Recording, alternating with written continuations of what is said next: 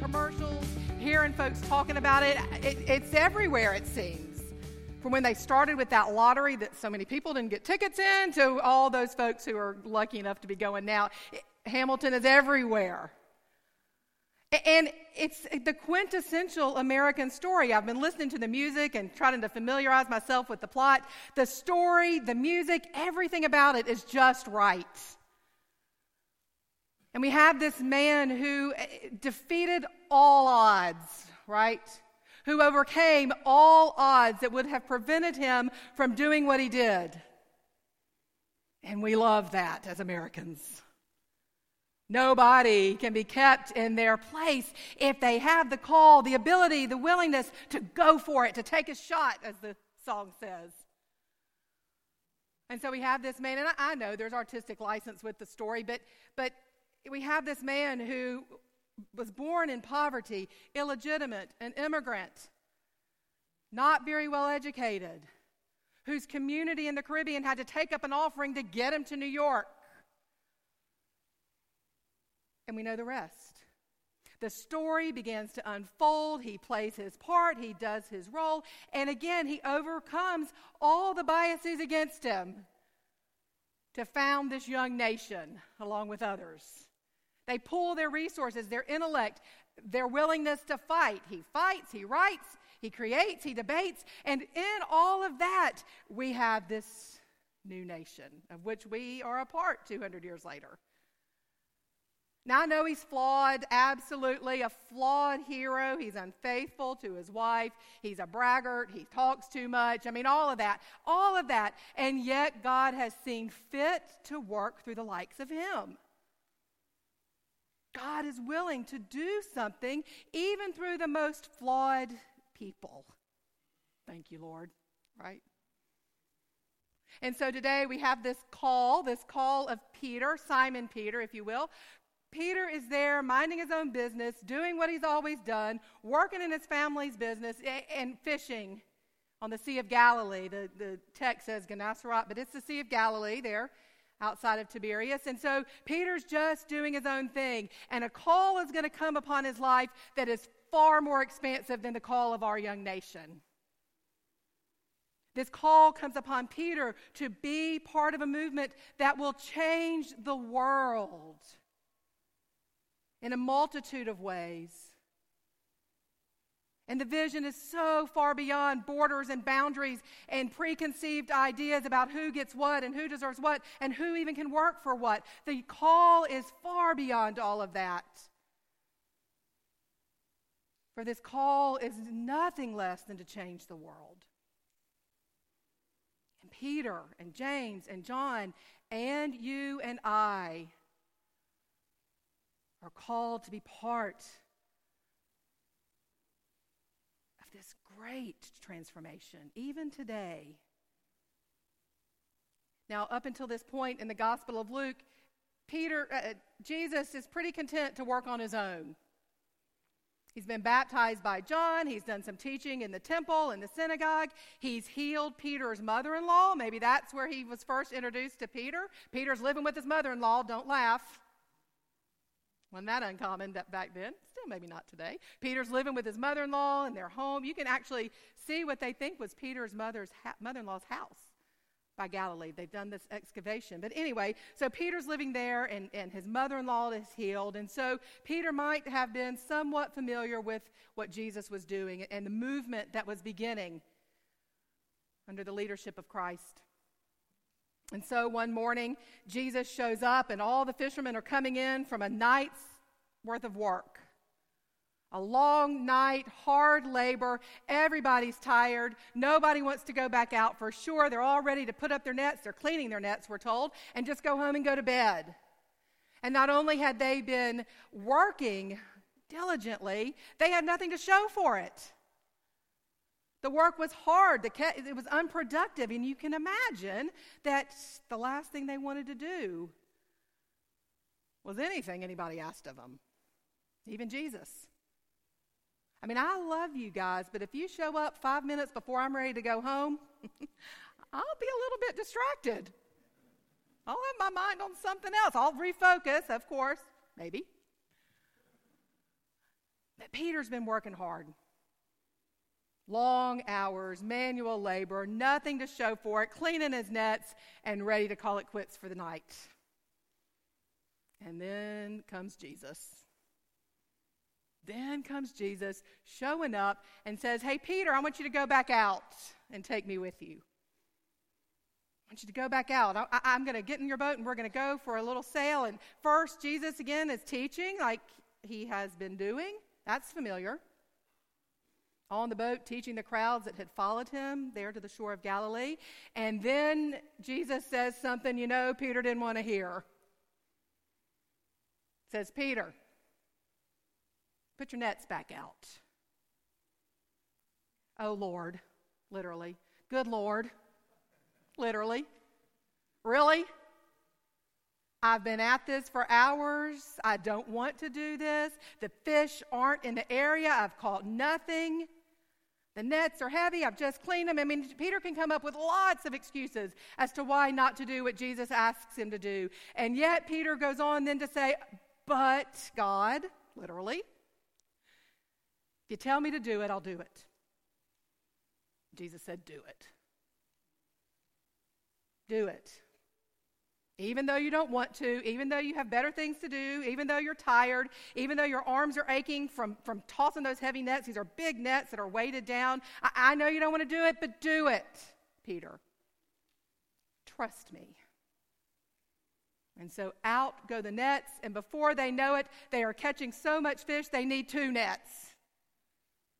And before they know it, their nets are so full that they begin to rip. And before they know it, friends are coming over with other boats to help them bring in the catch. And the catch is so bountiful that the boats are sinking in the sea. Wow. How great is that? How great is it that when God asks something of us and we are obedient, even though we don't want to be, even though it doesn't make any sense, even though we're tired, even though we don't have a lot of trust and that there will be something to show for it, and we are obedient anyway, that's big. And Peter immediately realizes that there is something more to Jesus than he had originally thought. There must be more to Jesus than just teaching and healing. There must be something else about this man. And Peter's response after catching all those fish is, go away, Lord. I am not worthy. I am a sinner. And if you know what's best, you're not going to have anything to do with the likes of me. And Jesus, I'll just love him. Jesus says, well, that's ridiculous. Who do you think I'm here for? You may not be worthy. You may be a sinner. You and James and John there together, you might not amount to much except for the fact that I am calling you. And I am asking you to be a part of something that will change the world, people. That's no narrow vision. That's no small outlook, narrow-minded. This is about changing the world. And it doesn't matter that you're not worthy, because with me, Jesus says then, and Jesus says now, with me, we're going to get it done. We are going to be part of that future that God has in mind, not just for us, but for everybody. And I just love that. Everybody. And this world begins to change when Jesus moves. There's a pivot here when Jesus, from acting solitary and on his own, decides that this journey, this vision is way too big. He doesn't want to do it by himself. There's a pivot because he asks us to be part of it. Beginning way back in the day on the shores of Galilee, he asks us to be part of it, to be part of that new thing that God is doing. And what he calls us to, he will equip us for. There's just no doubt about it. This movement that has gone on for thousands of years, again, that has no borders or boundaries. It's 2 billion wide. We get to be part of that. We get to play a role, and we get to do something significant. Whether it's here, whether it's out there, whether it's in Florida, whether it's in Zaire, Zimbabwe, Korea, we get to be part of this great human family in which God sees fit to act through, to bring his kingdom to bear. That's huge. And I know we couldn't do it on our own. I wonder if we could even imagine it on our own. So there are a couple things that I want us to pay attention to. Again, I've mentioned it. And I want to say that I went to my thesaurus on the phone and looked up other words for obedience. We don't like that word. I don't like that word. I don't want to be obedient. I got better things to do. I mean, sometimes I'm tired. I've been fishing all day. But frankly, sometimes I just don't want to listen. So I tried to find out some other words that might work for obedient, and I'm sorry to tell you, none of them worked for how it is that Peter responded to Jesus and how it is we are called to respond to Jesus. We are called, simply put, to be obedient. And there's no getting around that. It might not make sense. It might not be logical. It might not work as we understand the way the world works. And yet, Jesus says, put out those nets. Put them out and see what happens. Because again, God's not going to call us to do anything that won't affect eternity, the world, big, broad ideas.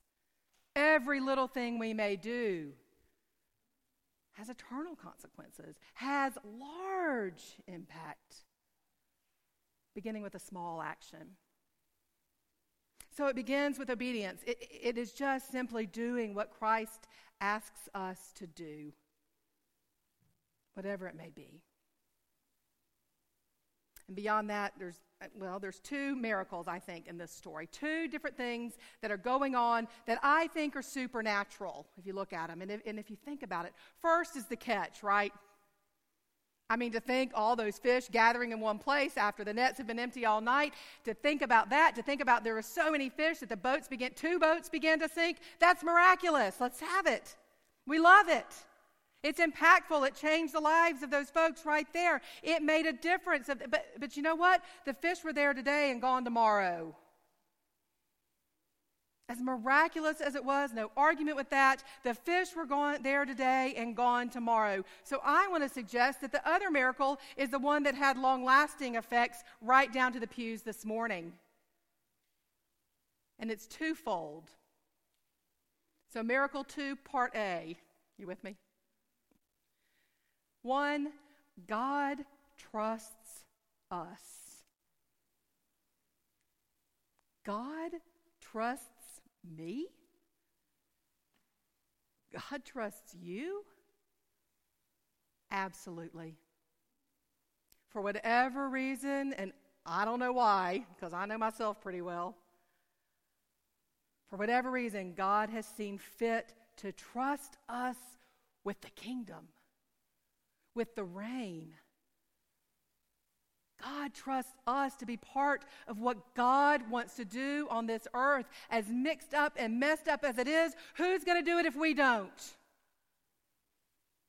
Who's going to offer the peace where there's violence? Who is going to offer love where there's hate? Who is going to offer unity when there's division? And heaven help us, you and I both know we need this. We need the people of God to be part of the solution from all the fractions in this world. And God calls us. Because miraculously, God trusts us. So that's Miracle 2, Part A. Miracle 2, Part B. And we see it here. The rest of the story is yet to be determined. Miracle 2, Part B is that Peter finds God trustworthy. Peter responds to the trust that God has placed in him and on his life in trust as well. He's seen it mirrored. He sees God trust of him, and Peter decides that God is worth it, that God is worthy, that God can be trusted to do what God has said he will do. And so Peter responds in obedience. There's that word again. Not in a vacuum, not because he thinks he has to. I certainly believe he had a choice. But Peter responds in obedience and faithfulness because he finds God trustworthy. That's Miracle 2, Part B. Maybe Miracle 2, Part C is, what are we going to do? Do we believe that God is trustworthy? God's taking care of his part. And if you let God work through you, he'll take care of your part too. But not without your consent and not without your hands and feet and heart and soul and body and mind.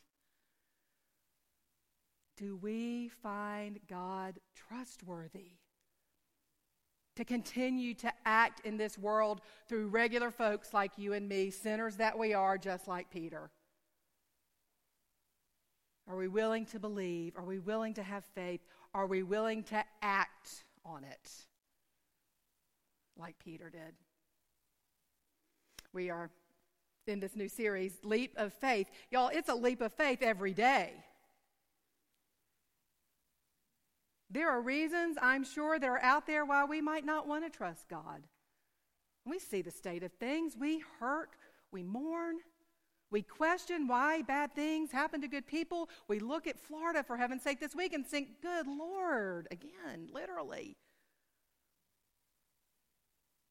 And yet, despite it all, God says these are opportunities for grace. These are opportunities for obedience, even when you don't understand.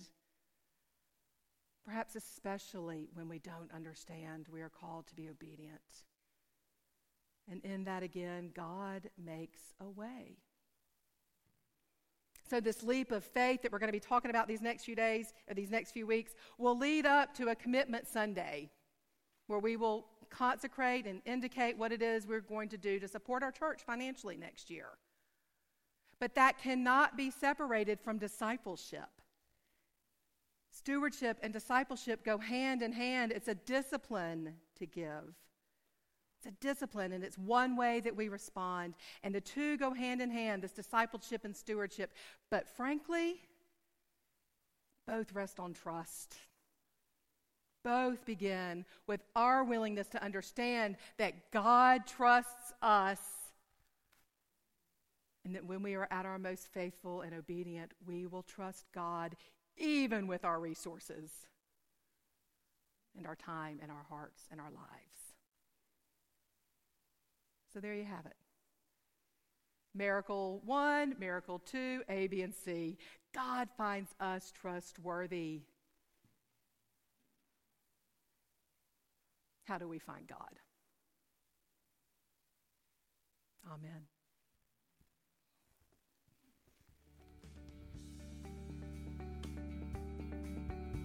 Thanks for listening to this week's message. As always, you can find out the latest happenings at Harrison on Facebook or on our website at harrisonchurch.org.